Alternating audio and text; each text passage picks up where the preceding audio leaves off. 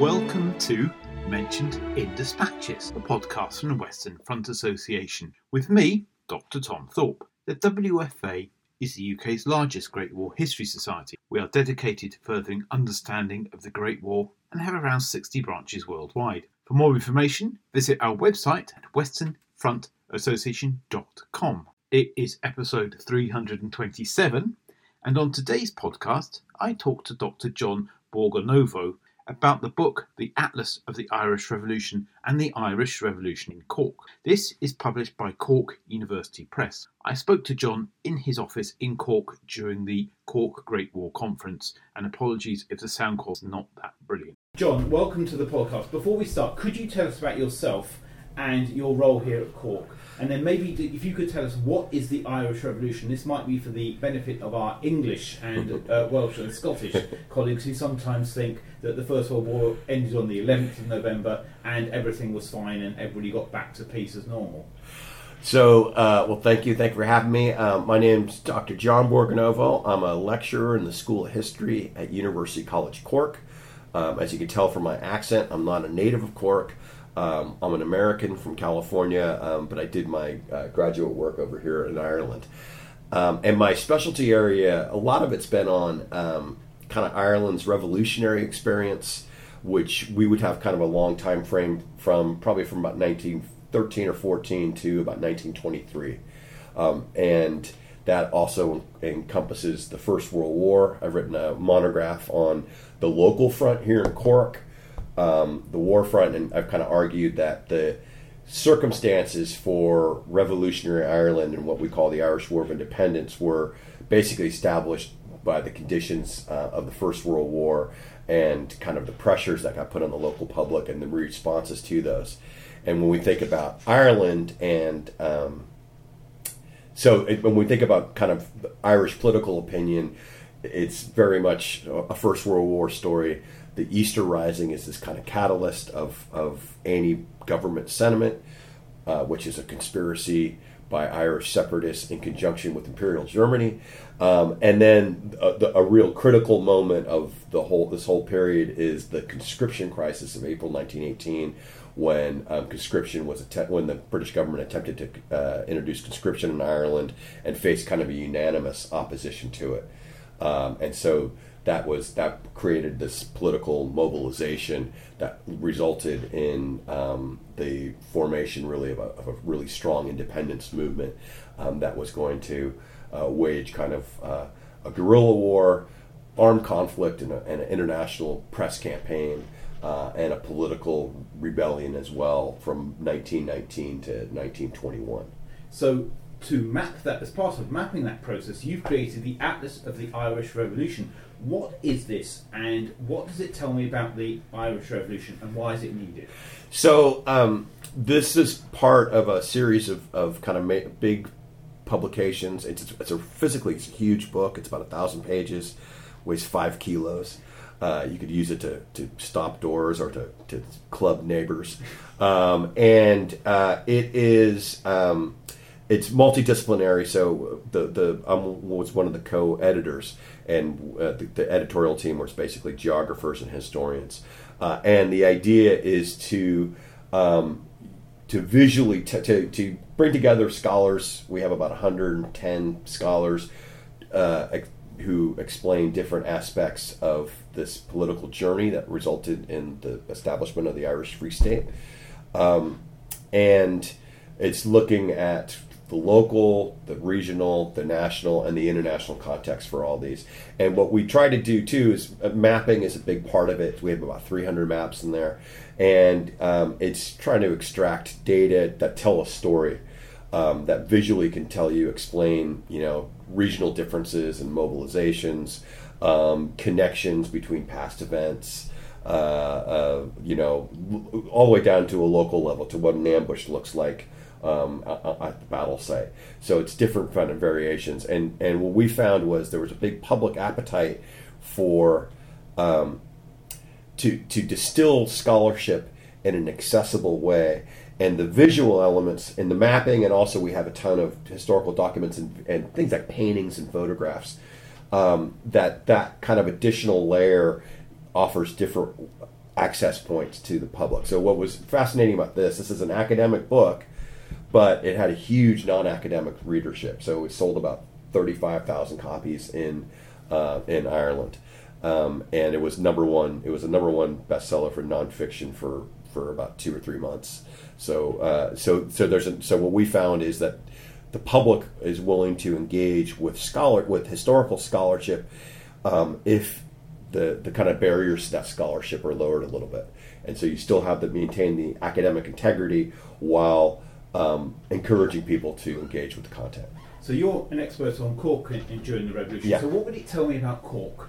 So Cork was kind of seen as the epicenter of the guerrilla conflict, what we call the Irish War of Independence. It was saw some of the most aggressive guerrilla fighting in the Republic, and what became the Republic, all the 32 counties. They had the features here were kind of flying columns, small bands of guerrilla fighters who would conduct ambushes. There was also a lot of Crown force reprisals here. So the center of Cork City was burned by police, the auxiliary division of the Royal Irish Constabulary, who were all decorated war heroes, ex-officers in the British military who were seconded over here and became special paramilitary police units. And they burned the Cork City Center, destroyed about 70 shops, the City Hall, the City Library, and threw about 2,000 people out of work in one night. That was a very significant reprisal, but one of many of these Crown force reprisals that kind of exercised collective punishment against the civilian population, which was actually ended up being quite counterproductive in terms of public opinion. Also created a lot of international criticism of the British campaign. Also created a lot of political upset and dissension in Britain. And there was a lot of British opposition to that campaign, and so Cork became a symbol of that. It was also where the Lord Mayor of Cork, Terence McSweeney, conducted a hunger strike to the death, which was kind of really one of the first political hunger strikes that ended in death, and that was a huge international event that took place in the city. So you had a whole series of events in the city and county that galvanized public attention, and especially global attention. This was seen as kind of like the wheelhouse of the Irish Revolution. Obviously, there are many sort of famous people in that, and I came to Kent Station yesterday, named after Thomas Kent. Tell me about him. Thomas Kent and his brothers were active separatists. They were actually kind of older than the typical rebel. They'd involved in land agitation in the 1890s, and we had this Easter Rising in 1916, which was primarily but not exclusively a Dublin event, and there was, just for various reasons, there was kind of chaos around the country with these people being stood down and not really understanding what happened. But Kent and his brothers were leaders of this Irish volunteer militia, which became later known as the Irish Republican Army. Police came to disarm them, and they resisted being disarmed. And their house was besieged. They killed a policeman who was kind of firing into the house, and they were returned fire. And it was like an all-day battle. And their 80-year-old mother was kind of cheering him on. So it was, and he had one of his brothers was killed, and then Thomas Kent himself was executed here at Collins Barracks. And so there's still kind of a memory of him. His body was repatriated, was recovered in Collins Barracks and repatriated in 2016. His family's still up there. So these are still kind of, what's fascinating about this period here in Cork is it's still very much alive, still very much part of the collective memory. And so the Kents are still out in Castle Lyons on the old homestead. And people out there remembered, one of the surviving brothers only died in the 50s or 1960s. So there's a kind of a collective memory that's almost part of the identity here, and that makes the study of this period really fascinating. And then another famous character that I saw when I was down at the museum was Tom Barry. Who was Tom Barry? So Tom Barry was probably the most successful guerrilla commander of the Irish War of Independence. He wrote a really famous memoir called Guerrilla Days in Ireland, which has been kind of some guerrilla fighters it's part of guerrilla fighting literature because he kind of describes he has a good kind of insurgent perspective to how to conduct kind of hit and run operations. What's fascinating about him was he got his training with the British Army. He served in Mesopotamia. He served on the Western Front. He was with the Royal Artillery, and the Irish Republican Army insurgency didn't really use a lot of British soldiers. They were kind of organized really in 1917 and 1918 before the 200,000 or so Irishmen came back from the front. But the IRA did kind of cherry pick certain specialists. A lot of their training officers were people who were First World War veterans. A lot of guys like engineers, guys who could work machine guns, occasionally snipers. And Barry was one of those guys recruited in, and he became a really prominent guerrilla leader. And he conducted a really devastating ambush on these Royal Irish Constabulary Auxiliary Division, wiped out 1718 at a place called Kilmichael, which was kind of, again, a real shock because the British government had just deployed these guys as a specialist force, and he killed them to a man. They left one guy. And he had another kind of famous ambush of forces that had been led by and his bête noire, his big enemy in West Cork was Major Arthur Percival, who is actually we had two really prominent British Army folks involved in Cork. One was a brigade major called Bernard Montgomery, but he was not really known at the time. People didn't really know who he was. I don't think a lot of the IRA veterans even knew he was in Cork because he didn't really, and he seemed to have been quite conventional. But Percival, there's a whole oral tradition around Percival in West Cork, Percival of Singapore fame. And Percival was actually a very successful, very aggressive intelligence officer, and kind of had his own garrison, and he had his own counter-flying columns, and he was embedded in kind of the collective memory in West Cork, and so he was well known. So anyway, I digress. And then the final person I've come across is a gentleman called Terence McSweeney. Yes. Who's this man? So Terence McSweeney, I mentioned, he was he died on hunger strike in 1920. So he was kind of a cultural nationalist, poet, playwright. His poetry wasn't very good, but involved in a lot of the separatist kind of milieu. He was also he'd become the commander of the IRA in kind of the city in the section of Cork, and he became mayor of Cork following the assassination by police of his predecessor and close colleague Thomas McCurtain, who was also Republican, also a head of the IRA, was also mayor, and McSweeney took over from him, and the assassination of McCurtain was big international news, so people already knew who McSweeney was because of that. And then McSweeney joined a hunger strike at Cork Men's Jail of IRA prisoners, striking for his release.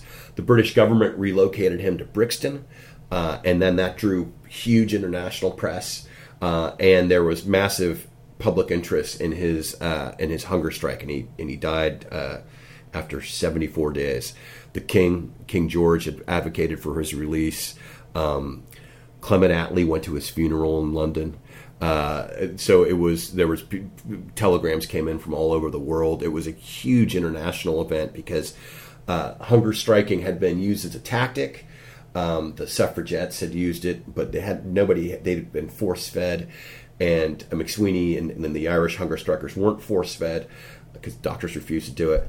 And as a result, he died from starvation, and it was kind of the first major international hunger strike. And it was a really critical event in terms of securing sympathy for the Irish independence movement and the idea that these people have been portrayed as kind of criminals and corner boys, and here you have a very respectable person, a mayor holding civic office, who starves himself, who takes this point of principle. And there was there were demonstrations and British consulate in Barcelona was burned. There were massive demonstrations in the Italian parliament, in Paris, Buenos Aires, 50,000 people out in Buenos Aires, 100,000 people in New York City. So it was a big international event, and it really helped swing public opinion towards the Irish independence movement, and it piled on pressure on the British government that created the political conditions for them to try to seek and negotiate a settlement, which is ultimately what they did. And ultimately, we can find all this in the Atlas and much more, and much more. Well, on that bombshell, we're coming up to Christmas, as this will go out later this year. Where can people get this great tome from? So they can they can order it directly from Cork University Press, our website, cup.ie. It's also available in a number of bookstores. I don't have a reference offhand. It's, as I said, it's quite big. There was also, we had 2 documentary series made off the back of it, one narrated by Cillian Murphy, one narrated by Brendan Gleeson. Those were both, I think those were shown in the UK on, is it PBS? Is it British PBS? It might be. Yeah, anyway, it's, so those series are out there as well. They can also be seen on RTE Player. So if you want to cut to the chase, but the book is still being sold, and long may it continue. It makes an ideal gift for office and home use. Yes, absolutely. And on that bombshell, John, thank you very much for your time. Okay, thanks, Tom. You have been listening to the Mentioned in Dispatches podcast from the Western Front Association with me, Tom Thorpe. Thank you for all my guests for appearing on this edition. The theme music for this podcast was George Butterworth's The Banks of Green Willow. It was performed by the BBC National Orchestra of Wales, conducted by Krish Russman, and produced by Biz Records. This recording is part of a collection of orchestral works by Butterworth, performed by the BBC National Orchestra of Wales and supported by the Western Front Association. This is available from all good record stores under the record code BIS2195. Until next time.